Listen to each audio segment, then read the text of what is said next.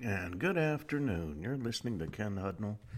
This is the Ken Hudnall Show, coming to you from our studios right here in exciting El Paso, Texas, gateway to the Old West and the most haunted city in the country. Well, today's January the 10th day of the year. Days remain till the year's over with. A lot of things happened on this date in history. 49 BC, Julius Caesar crossed the Rubicon, signaling the start of the Civil War. The 1072, Robert Guiscard conquers Palermo and Sicily for the Normans. 1430, Philip the Good, Duke of Burgundy, established the Order of the Golden Fleece, the most prestigious, exclusive, and expensive order of chivalry in the world. And 1645, Archbishop William Laud is beheaded for treason at the Tower of London. And in 1776, Thomas Paine published his pamphlet Common Sense, which is something that is in short supply in government today. The 1791, the Siege of Dunlap Station begins near Cincinnati during the Northwest Indian War. 1812, the first steamboat on the Ohio River or the Mississippi River arrives in New Orleans 82 days after departing from Pittsburgh. 1861, Florida becomes the third state to secede from the Union, the beginning of the Civil War. 1870, John D. Rockefeller incorporated Standard Oil. And 1920, League of Nations Covenant automatically enters into force after the Treaty of Versailles ratified by Germany. 1927, Fritz Lang's futuristic film Metropolis is released in Germany. 1941, the Greek army captures Clysura. And in 1946, the first General Assembly of the United Nations assembles in the Methodist Central Hall of Westminster. 51 nations are represented. The 1946 Army Signal Corps successfully conducts Project Diana, bouncing radio waves off the moon and receiving the reflected signals. Gee, that sounds exciting. Well, we have talked about a lot of things in history. Because as I've always said, if you don't know history, you're doomed to repeat it. And, there's a lot of folks in our government who, unfortunately, figure if they keep doing the same things, they'll get a different outcome. I'm usually optimistic.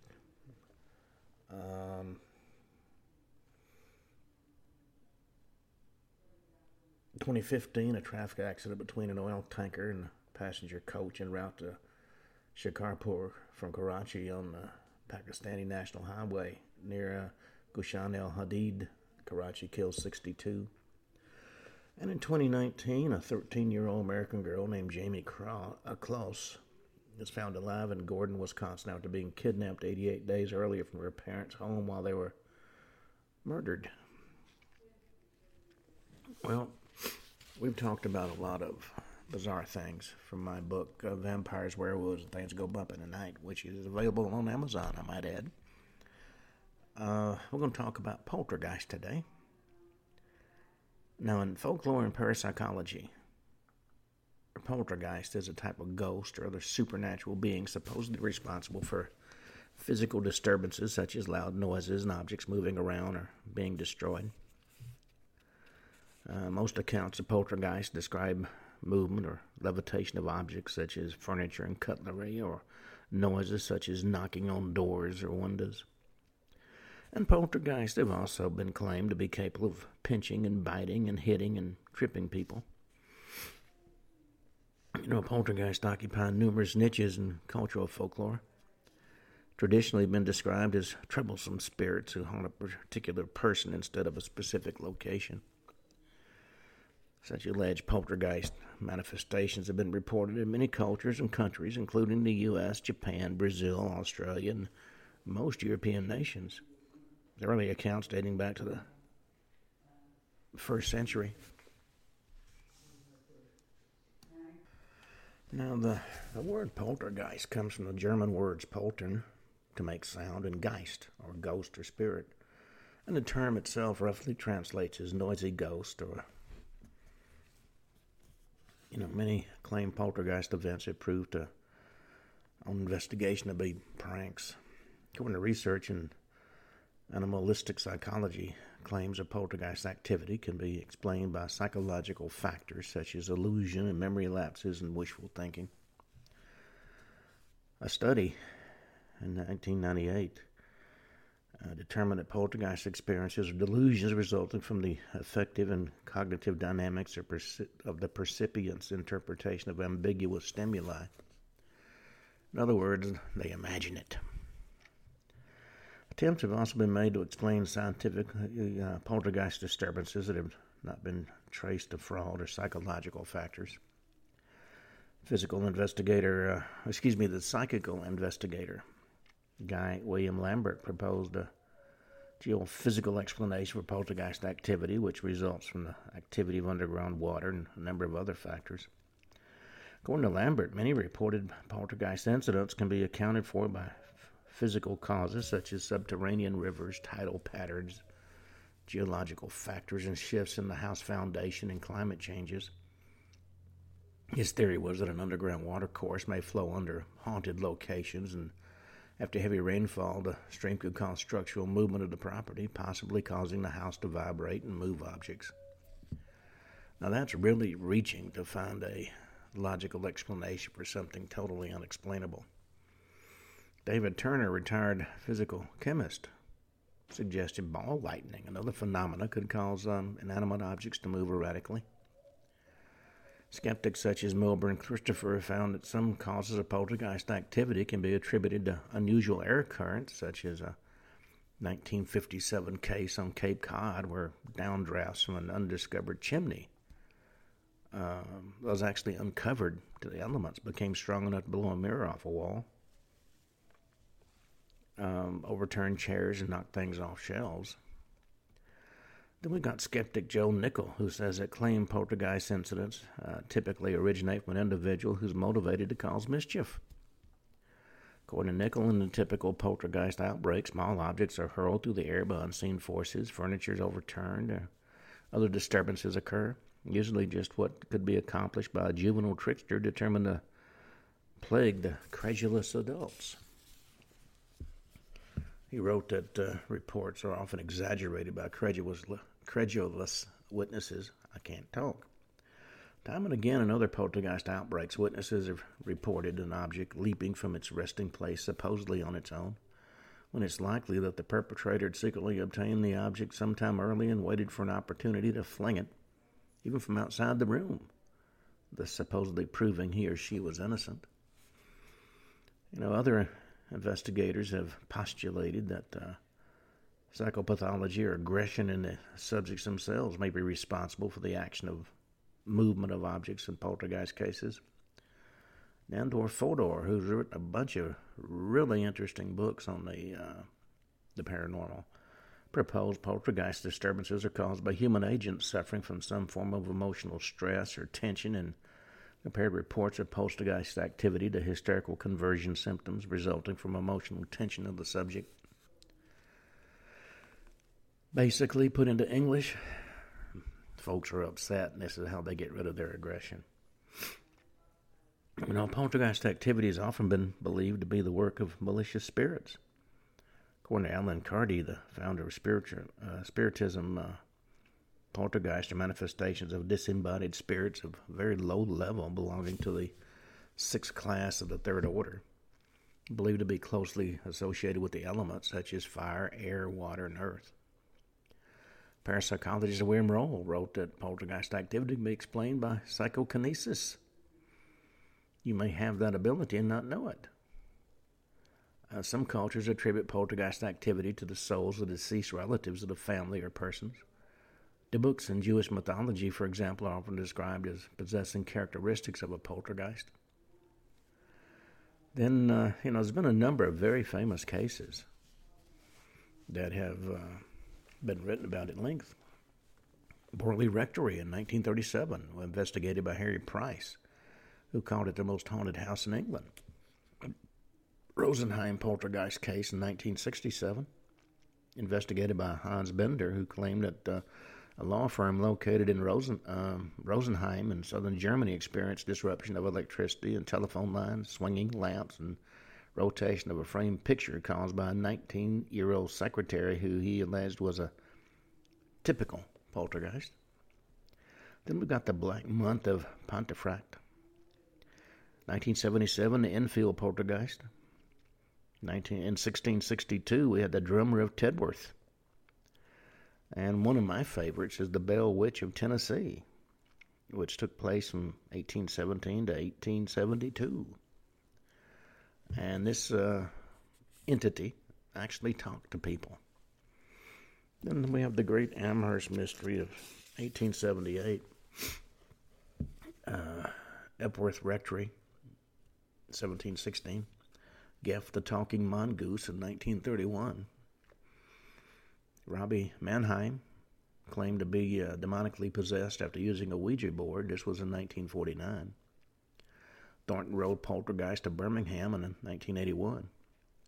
Angelique Cotton, about 1846. Tina Resch, 1984. The Stone-Throwing Spook of Little Dixie in 1995.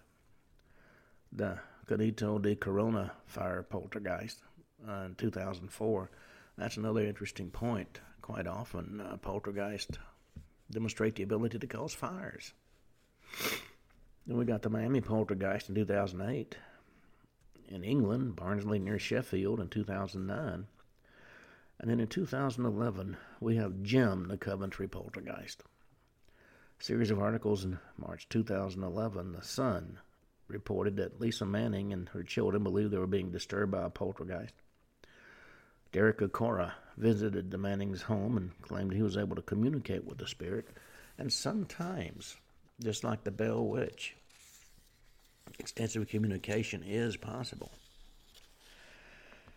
Well, from poltergeist, let's turn to one of my favorite topics, alien abduction. Now, the term alien abduction or abduction phenomena describes subjectively real memories of being taken secretly against one's will by apparently non-human entities and subjected to complex physical and psychological procedures. People who claim to be abducted are usually called abductees or experiencers. I've known a few over the years. When I was doing my show from California, there was a young lady who claimed to have been abducted a number of times, who came in for interviews. And some of the manifestations she talked about, if they weren't done by aliens, there's absolutely no explanation for them. Due to a paucity of objective physical evidence, most scientists and mental health professionals dismiss the phenomena as deception or suggestibility, fantasy proneness, hypnotizability, and false memory syndrome, sleep paralysis, psychopathology, psychodynamics, and environmental factors. However, the late Professor John Mack, a respected Harvard University psychiatrist, devoted a substantial amount of time to investigating such cases and eventually concluded that the only phenomena in psychiatry that adequately explained the patient's syndromes in several of the most compelling cases was post-traumatic stress disorder, PTSD. As he noted at the time, this would imply that the patient generally believed that the remembered frightening incident really took place. A number of cases, I might point out, the victim, if you will, only realized they had been abducted after hypnotic regression. Skeptic Robert Schaefer sees similarity between the aliens depicted in early science fiction films, in particular Invaders from Mars, and some of those reported to have actually abducted people. Typical claims involve being subjected to a forced medical examination that emphasizes their reproductive system. Abductees sometimes claim to have been warned against environmental abuse and the dangers of nuclear weapons. And many of those claimed encounters are described as terrifying, and some have been viewed as pleasurable or transformative. It all depends on your outlook. The first alleged alien abduction claimed to be widely publicized was, of course, the famous Betty and Barney Hill abduction in 1961. Reports of the abduction phenomenon have been made around the world, but are most common in English-speaking countries, especially the U.S. Contents of the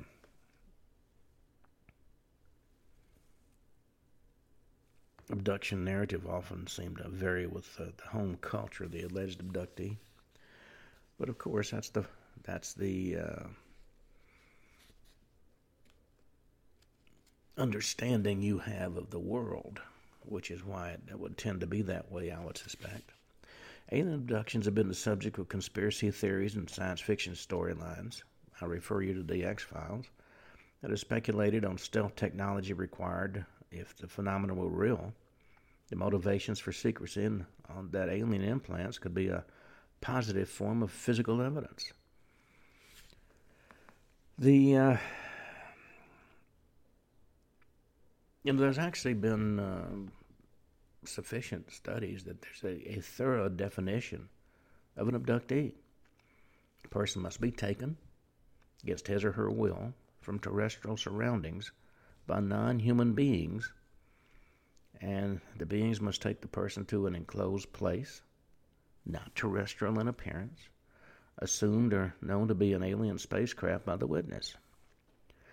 Then in this particular place, the person must be subjected to an examination, engage in communication, whether verbal or telepathic, or both. And these experiences can be remembered either consciously or through methods of focused concentration such as hypnosis.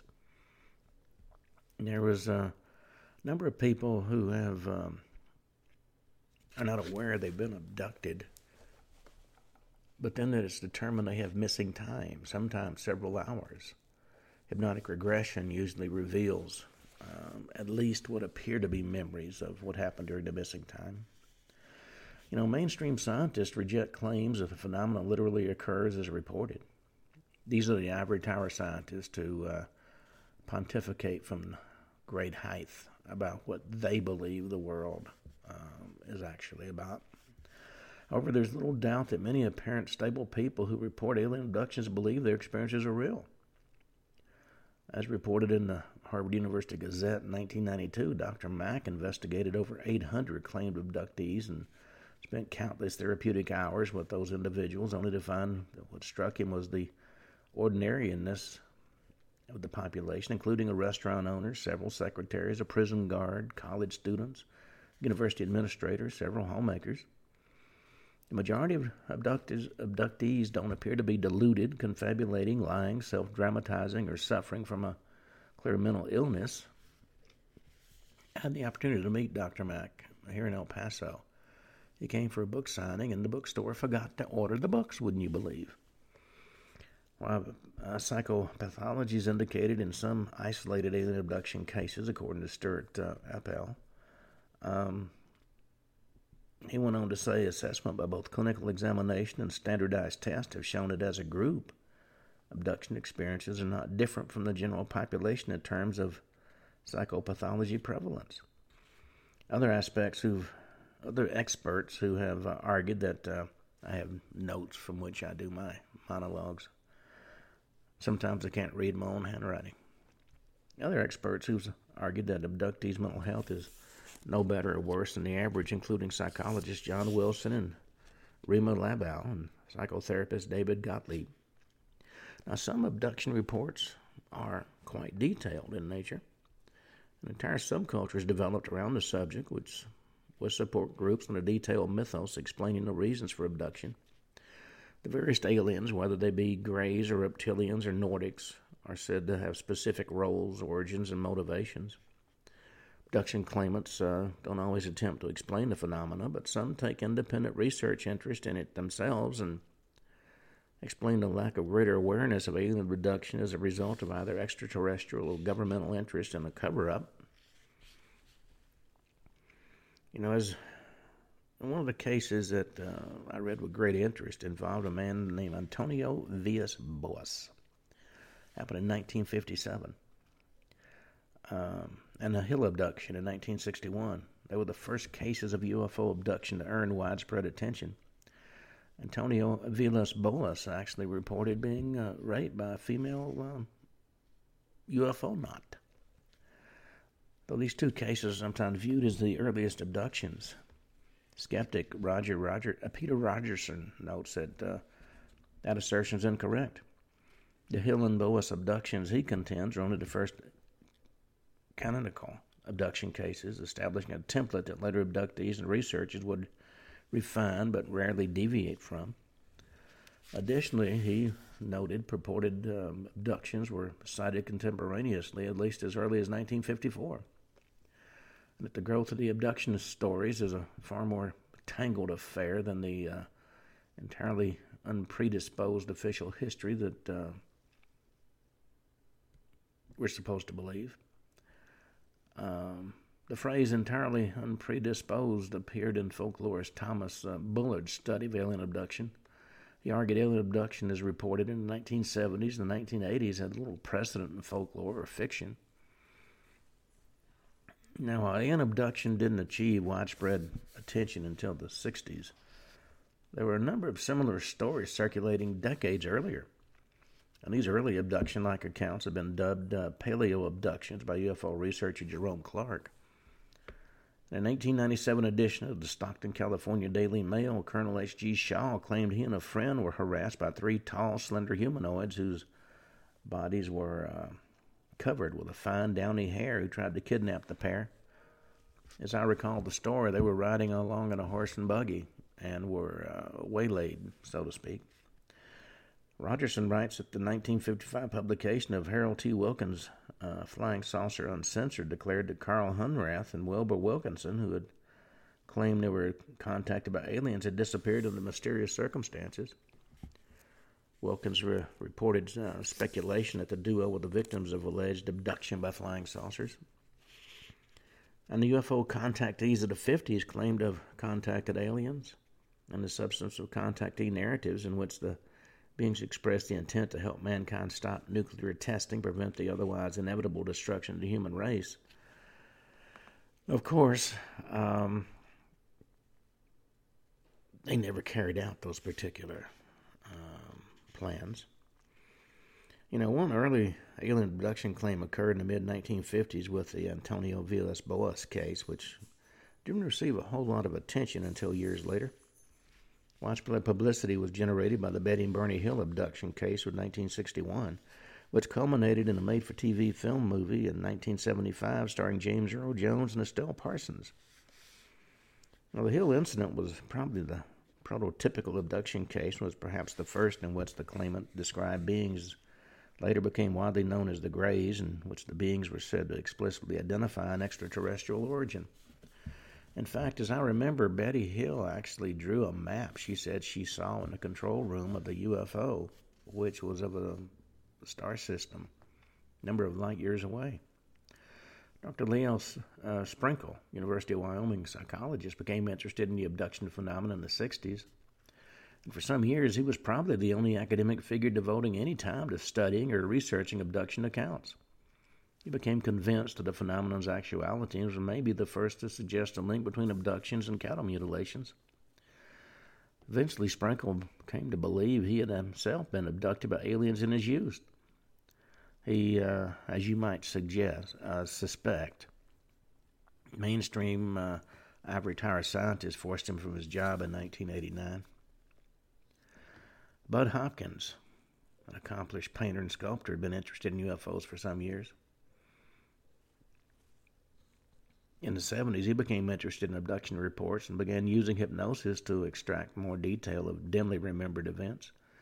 He soon became a figurehead of the growing abductee subculture. 1980s brought a major degree of mainstream attention to the subject. Works by Bud Hopkins, novelist Whitler Strieber, historian David Jacobs, and psychiatrist John Mack presented alien abduction as a genuine phenomena.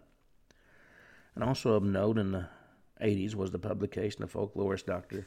Thomas Bullard's comparative analysis of nearly 300 alleged abductees. With Hopkins and Jacobs and Mack, accounts of alien abduction became a prominent aspect of ufology.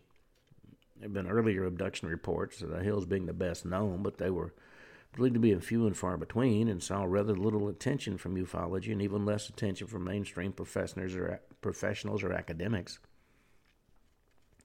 Jacobs and Hopkins argued that alien abduction was far more common and earlier suspected. They estimate that tens of thousands or more North Americans had been taken by unexplained beings.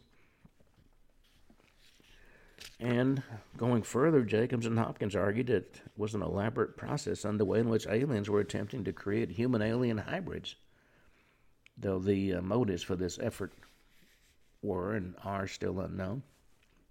There have been anecdotal reports of phantom pregnancy related to UFO encounters at least as early as the 60s, but Bud Hopkins and especially David Jacobs were instrumental in popularizing the idea of widespread systematic interbreeding efforts on the part of the alien intruders.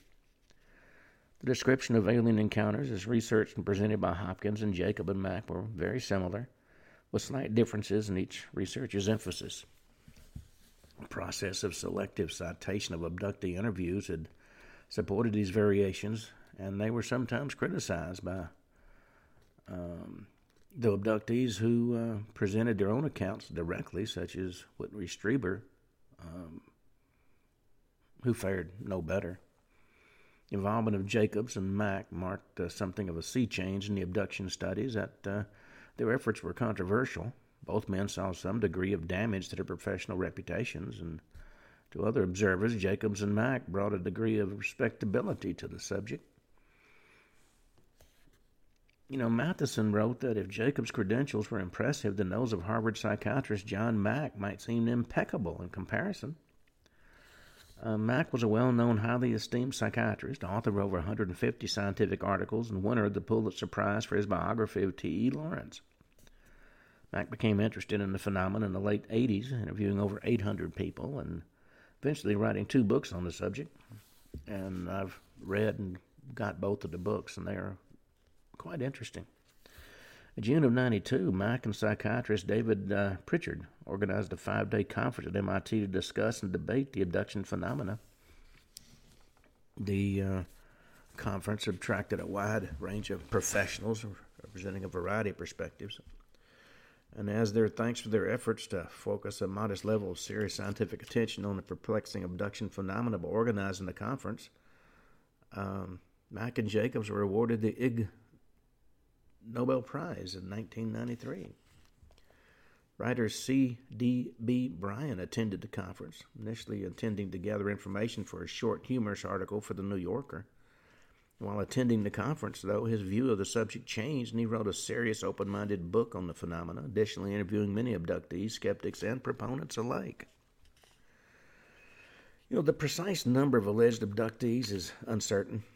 One of the earliest studies of abductions found over 1,700 claimants, while contested surveys argue that 5 to 6% of the general population might have been abducted. In the study investigating the motivations of the alleged abductors, Jenny Randles found that in each of the 4 cases out of 50 total where the experiencer was aware and was over 40 years of age or more, they were rejected by the aliens for what they usually inferred to be a medical reason. Randles concludes the abduction is essentially a young person's experience. Given the reproductive focus of the alleged abductions, it's not surprising that one man reported being rejected because he'd undergone a vasectomy. It could also be partially because people over the age of 40 are less likely to have hormonic or reproductive activity going on. Although abduction and other UFO-related reports are usually made by adults, sometimes young children report similar experiences. These child reports often feature very specific details in common with reports of abduction made by adults, including the circumstances, the narrative, the entities, and the aftermath of the alleged occurrences. Often these young abductees have family members who've reported having abduction experiences. Family involvement in the military or residence near a military base is also common among child abduction claimants. As a category, some studies show that abductees have psychological characteristics that render their testimony suspect. Others show that as a group, abduction experiences are not different from the general population in terms of psychopathology prevalence. Dr. Elizabeth Slater conducted a blind study of 9 abduction claimants and found them to be prone to mildly paranoid thinking, nightmares, and having a weak sexual identity. While Dr. Richard McNally of Harvard Medical School concluded in a similar study of 10 abductees that none of them were suffering from any sort of psychiatric illness. So the jury is still out. There are those that say it's real. There are those that say it's some kind of mental aberration. But the reports keep coming in. Alleged abductees are seen by many pro-abduction researchers to have a higher incidence of non-abduction-related paranormal events and abilities. Following an abduction experience, these paranormal abilities and occurrences sometimes seem to become more pronounced.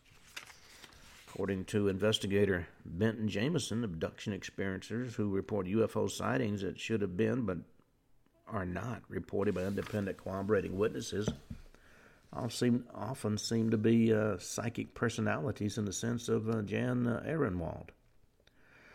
Psychic medium Danielle Agnew recounted multiple abduction experiences in her 2012 book, True Tales of the Truly Weird, greatly detailing communication, technology, and abduction methods of more than one alien race. According to Yvonne Smith, some alleged abductees test positive for lupus despite not showing any symptoms. Although different cases vary in detail, sometimes significantly, some UFO researchers, such as folklorist Thomas Bullard, argue there is a broad, fairly consistent sequence and description of events that make up the typical close encounter of the fourth kind. A popular but unofficial designation building on Dr. J. Allen Hynek's classification terminology. Close encounters of the first kind are lights in the sky. Close encounters of the second kind would be coming upon a UFO landed. The third kind is interaction, and the fourth kind is abduction or some type of, let's say, far beyond normal interaction between humans and aliens. And although the features outlined are often reported, there's some disagreement as to exactly how often fourth kind of events do occur. Bullard argues most abduction accounts feature the following events, and I'm going to list those. They generally follow the sequence noted, though not all abductions feature all the events. Number 1, there's a capture. Abductee somehow rendered incapable of resisting and taken from terrestrial surroundings to an apparent alien spacecraft. 2, there's an examination and some type of procedures. Invasive psychological and physiological procedures take place, and on occasion simulated behavioral situations, training and testing, or even sexual liaisons. Then there's a conference. The alien abductors communicate with the abductee or direct them to interact with specific individuals for some particular purpose. This is typically telepathically, but sometimes using the abductee's own native language. Then there's a tour. The abductee is given a tour of the captor's vessels, though this is disputed by some researchers who consider this particular part of the definition of confabulation of intent when just apparently being taken around to multiple places inside the ship. And of course, we have the well-known instance of lost time. Abductees often rapidly forget the majority of their experience, neither a result of fear, medical intervention, or both. Then there's the return. Abductees are returned to Earth, occasionally in a different location from where they were allegedly taken, or with new injuries or disheveled clothing. And there's theophany. Coinciding with their immediate return, abductees may have a profound sense of love, a high similar to those induced by certain drugs, or a mystical experience accompanied by a feeling of oneness with God, the universe, or their abductors. Well, this is a result of a metaphysical change. A Stockholm-type syndrome or prior medical tampering is often not scrutinized by the abductees at the time. And then, of course, there is the inevitable aftermath, where the abductee has to cope with the psychological, physical, and social effects of the experience.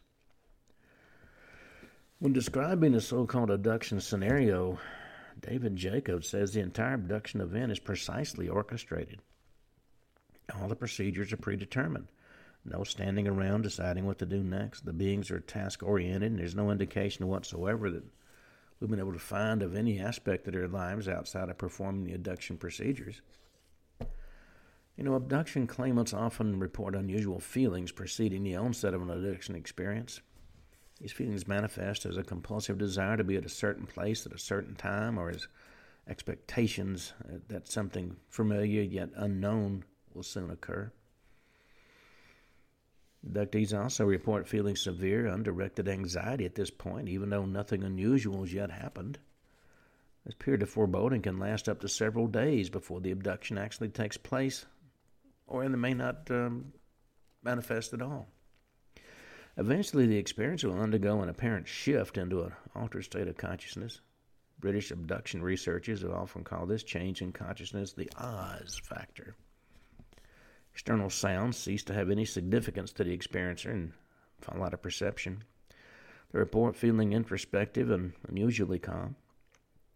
This stage marks a transition from normal activity to a state of limited self-willed mobility.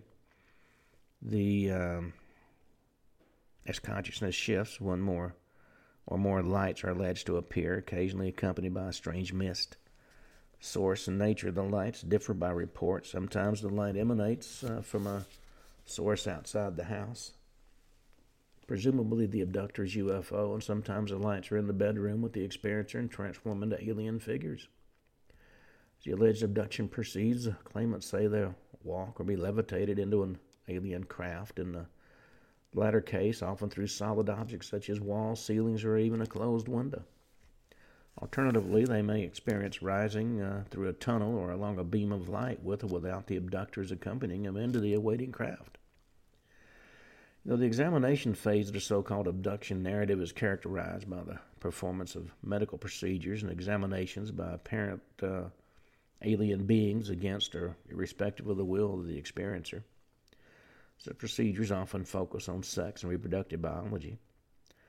However, the literature holds reports of a wide variety of procedures allegedly performed by the beings. Entity that appears to be in charge of the operations often taller than the others involved and is sometimes described as even appearing to be of a different species. Miller notes different areas of emphasis between human medicine and what's reported as being practiced by the abductors.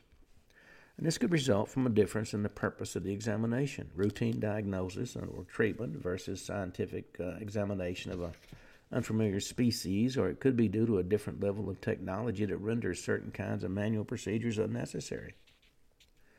The abductor's area of interest appears to be the cranium, the nervous system, skin, reproductive system, to a lesser degree the joints. Systems given less attention than a human doctor would, or omitted entirely, include cardiovascular system, the respiratory system below the pharynx, and the lymphatic system. Abductors also appear to ignore the upper region of the abdomen in favor of the lower one.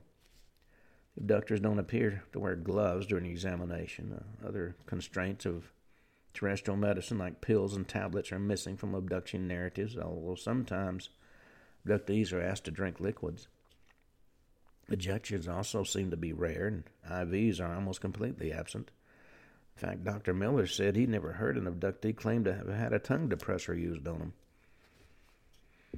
After the so-called medical exam, the alleged abductees often report other procedures being performed with the entities. Common among these post-examination procedures are what abduction researchers refer to as an imaging or envisioning, staging, and testing. Imaging procedures consist of an abductee being made to view screens displaying images and scenes that appear to be specifically chosen with the intent to provoke certain emotional responses in the abductee. Envisioning is a somewhat similar procedure, with the primary difference being the images being viewed rather than being on a screen actually seem to be projected into the experiencer's mind. Then we've got the staging procedures, which have the abductee playing a more active role, according to reports that contain this particular element. It shares vivid hallucination-like mental visualizations with the envisioning procedures, but during staging, the abductee interacts with the illusionary scenarios like a role player or an actor. And testing marks something of a departure from these procedures in that it lacks the emotional analysis feature. During testing, the experiencer is placed in front of a complicated electronic device and is instructed to operate it. Experiencers are often confused, saying that they don't know how to operate it, but when they actually set about performing the task, they find that they do, in fact, know how to operate this particular machine. Abductees of all ages and genders sometimes report being subjected to a child presentation. As its name applies, the child presentation involves the abduction claimant being shown a child, and often the child appears to be neither human nor the same species as the abductors. Instead, the child will almost always share characteristics of both species. These children are labeled by experiencers as hybrids between humans and their abductors, usually the Greys. Unlike Bud Hopkins and David Jacobs, folklorist Thomas Bullard couldn't identify a child presentation phase in an abduction narrative even after undertaking the study of 300 abduction reports. Bullard says the child presentation seems to be an innovation in the story, and no clear antecedents to descriptions of the child presentation phase exist before it was popularized by Hopkins and Jacobs. There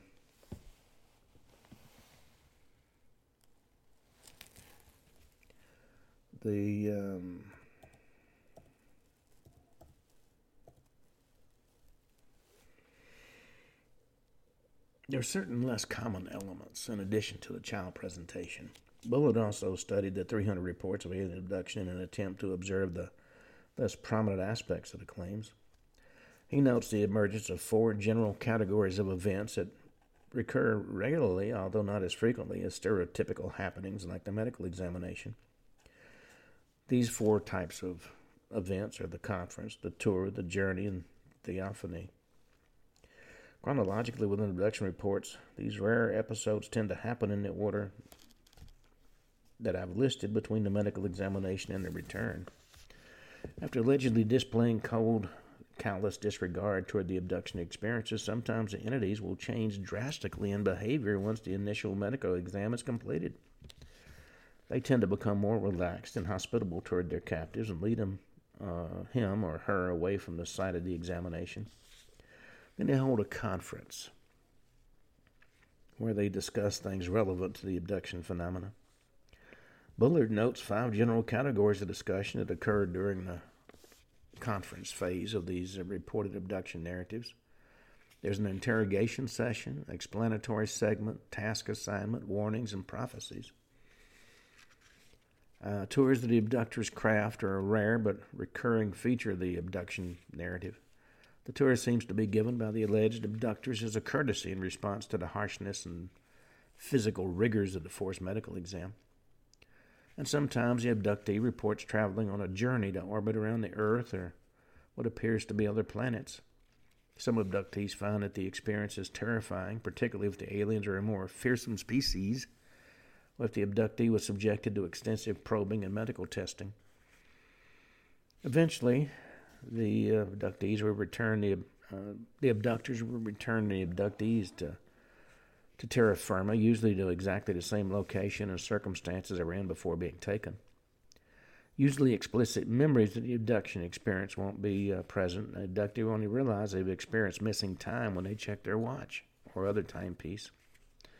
Sometimes the alleged abductors appear to make mistakes when returning their captives. Bud Hopkins has joked about the cosmic application of Murphy's Law in response to this particular observation. He's estimated these errors accompany 4 to 5% of abduction reports. One type of common apparent mistake made by the abductors is failing to return the experiences to the same spot where they were taken. And this can be as simple as a different room in the same house, where abductees can even find themselves outside and all the doors of the house are locked from the inside. And another common and amusing error seems to be putting the abductees' clothes on backward, such as pajamas. Physician and abduction researcher John Miller sees significance in the reason a person would come see themselves as being a victim of the abduction phenomena. He terms the insider development leading to this shift in identity from non-abductee to abductee to realization event. Realization event's often a single memorable experience, but Miller reports that not all abductees experience it as a distinct episode.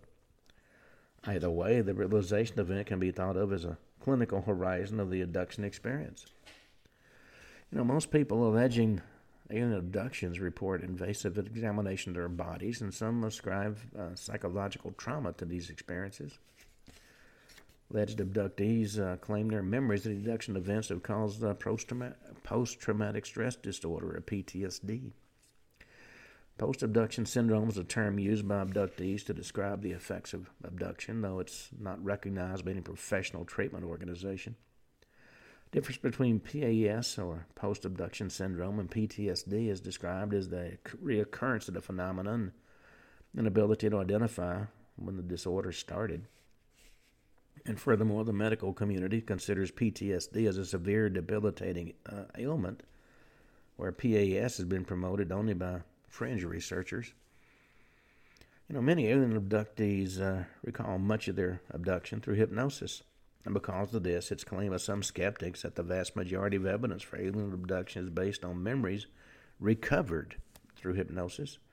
And due to the extensive use of hypnosis, the abduction narratives are frequently examined and were explained away by skeptics as false memories, suggestions planted by the hypnotherapist. Alleged abductees seek out hypnotherapists to try to resolve issues such as missing time or unexplained physical symptoms such as muscle pain or headaches. This usually involves two phases: an information gathering stage, in which the psychotherapist asks about unexplained illnesses and unusual phenomena during the patient's lives, perhaps caused by or distortions of the alleged abduction, followed by hypnosis and guided imagery to facilitate recall. Information gathering enhances the likelihood that the events discussed to be incorporated into later abduction memories. Now, 7 steps are hypothesized to lead to the development of false memories. 1, the person is predisposed to accept the idea that certain puzzling or inexplicable experiences might be telltale signs of a UFO abduction. 2, the person seeks out a therapist whom he or she views as an authority and who is at the very least receptive to this explanation and has some prior familiarity with the UFO abduction experience. 3, alternately, the therapist frames the puzzling experiences in terms of an abduction narrative. 4, alternative explanations of the experience are not explored. 5, there's increasing commitment to the abduction explanation and increasing anxiety reduction associated with ambiguity reduction. 6, the therapist legitimizes or ratifies the abductee's experience, which constitutes additional positive reinforcement. And finally, number 7, the client adopts the role of the victim or abductee, which becomes integrated into the psychotherapy and the client's view of themselves. Dr. John Mack counters this argument, noting it might be useful to restate that a large proportion of the material relating to abductions is recalled without the use of an altered state of consciousness, and many abduction reporters appear to relive powerful experiences after only the most minimal relaxation exercise, hardly justifying the term hypnosis at all. Relaxation exercise is useful to relieve the experience's need to attend to the social demands and other stimuli of face-to-face conversation, and to relieve the energies involved in repressing memories and emotions. Been a variety of explanations offered for abduction phenomena, ranging from sharply skeptical appraisals to uncritical acceptance of all abductee claims to the demonological or everything in between. Some have elected not to try explaining things, instead noting similarities to other phenomena or simply documenting the development of the alien abduction phenomena.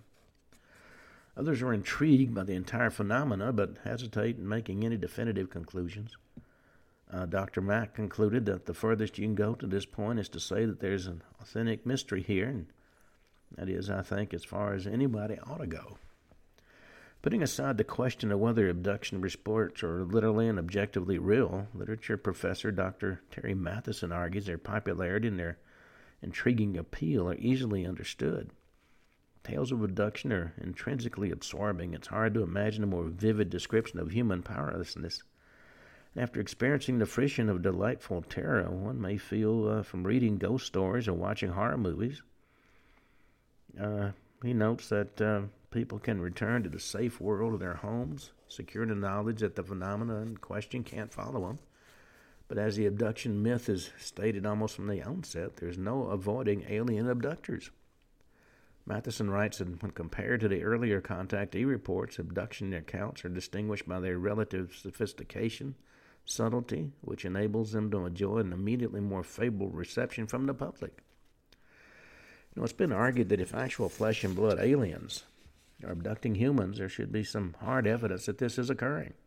Proponents of the physical reality of the abduction experience have suggested ways this could conceivably confirm abduction reports. One procedure reported occurring during the alleged exam phase of the experience is the insertion of a long needle-like contraption into a woman's navel. Some have speculated this could be a form of laparoscopy. If that's true, then after the abduction, there should be free gas in the female's abdomen, which could be seen on an X-ray. The presence of the free gas would be extremely abnormal and would help substantiate the claim of some sort of procedure being done to her. Now, there have been a number of notable abduction claims. 1956, Elizabeth Clara in South Africa. 57 was the famed Antonio Villas-Boas in Brazil. 1961, Betty and Barney Hill in the U.S. 1967, the Schremer abduction in the U.S. 1973, the Pascagoula abduction in the U.S. 1975, the Travis Walton abduction. I know Travis. He's an interesting character. 1976, Allagash abductions in the U.S. 1978, the Valentic disappearance in Australia. 1979, the Robert Taylor incident in Scotland. 1970s through the 80s, the Whitley Strieber interaction with the aliens. 1990, Danielle Ignu in the U.S. 1994, Ming Zhagao incident in China. And 1997, the Kherson Morozov in Russia. After you read vampires, werewolves, and things go bumping at night, it should become clear there are things in the world that we just don't understand. There are many things that go bumping at night of which we have absolutely no understanding. And whether it's a vampire, a werewolf, shadow people, or aliens running under your bedroom in the middle of the night, our homes are not the proverbial castle we've always thought they were. At any moment, our world can be invaded by something from the otherwhere, and many times people have a psychological problem with those instances. Well, we've come to the end of tonight's show. We'll be back tomorrow. Once again, you'll be listening to Ken Hudnall, the Ken Hudnall Show. Until then, have a truly great evening. It is Ryan here, and I have a question for you. What do you do when you win? Are you a fist pumper, a woohooer, a hand clapper, a high fiver? I kind of like the high five, but if you want to hone in on those winning moves, check out Chumba Casino. At ChumbaCasino.com, choose from hundreds of social casino-style games for your chance to redeem serious cash prizes. There are new game releases weekly, plus free daily bonuses, so don't wait. Start having the most fun ever at ChumbaCasino.com. No purchase necessary. VGW Group. Void where prohibited by law. See terms and conditions. 18+. Grand Canyon University, an affordable private Christian university, is one of the largest and fastest-growing universities in the country, offering more than 270 programs online. In addition to federal grants and aid, GCU's online students received nearly $130 million in institutional scholarships in 2022. Find your purpose at Grand Canyon University. Private, Christian, affordable. Visit gcu.edu/myoffer to see the scholarships you may qualify for.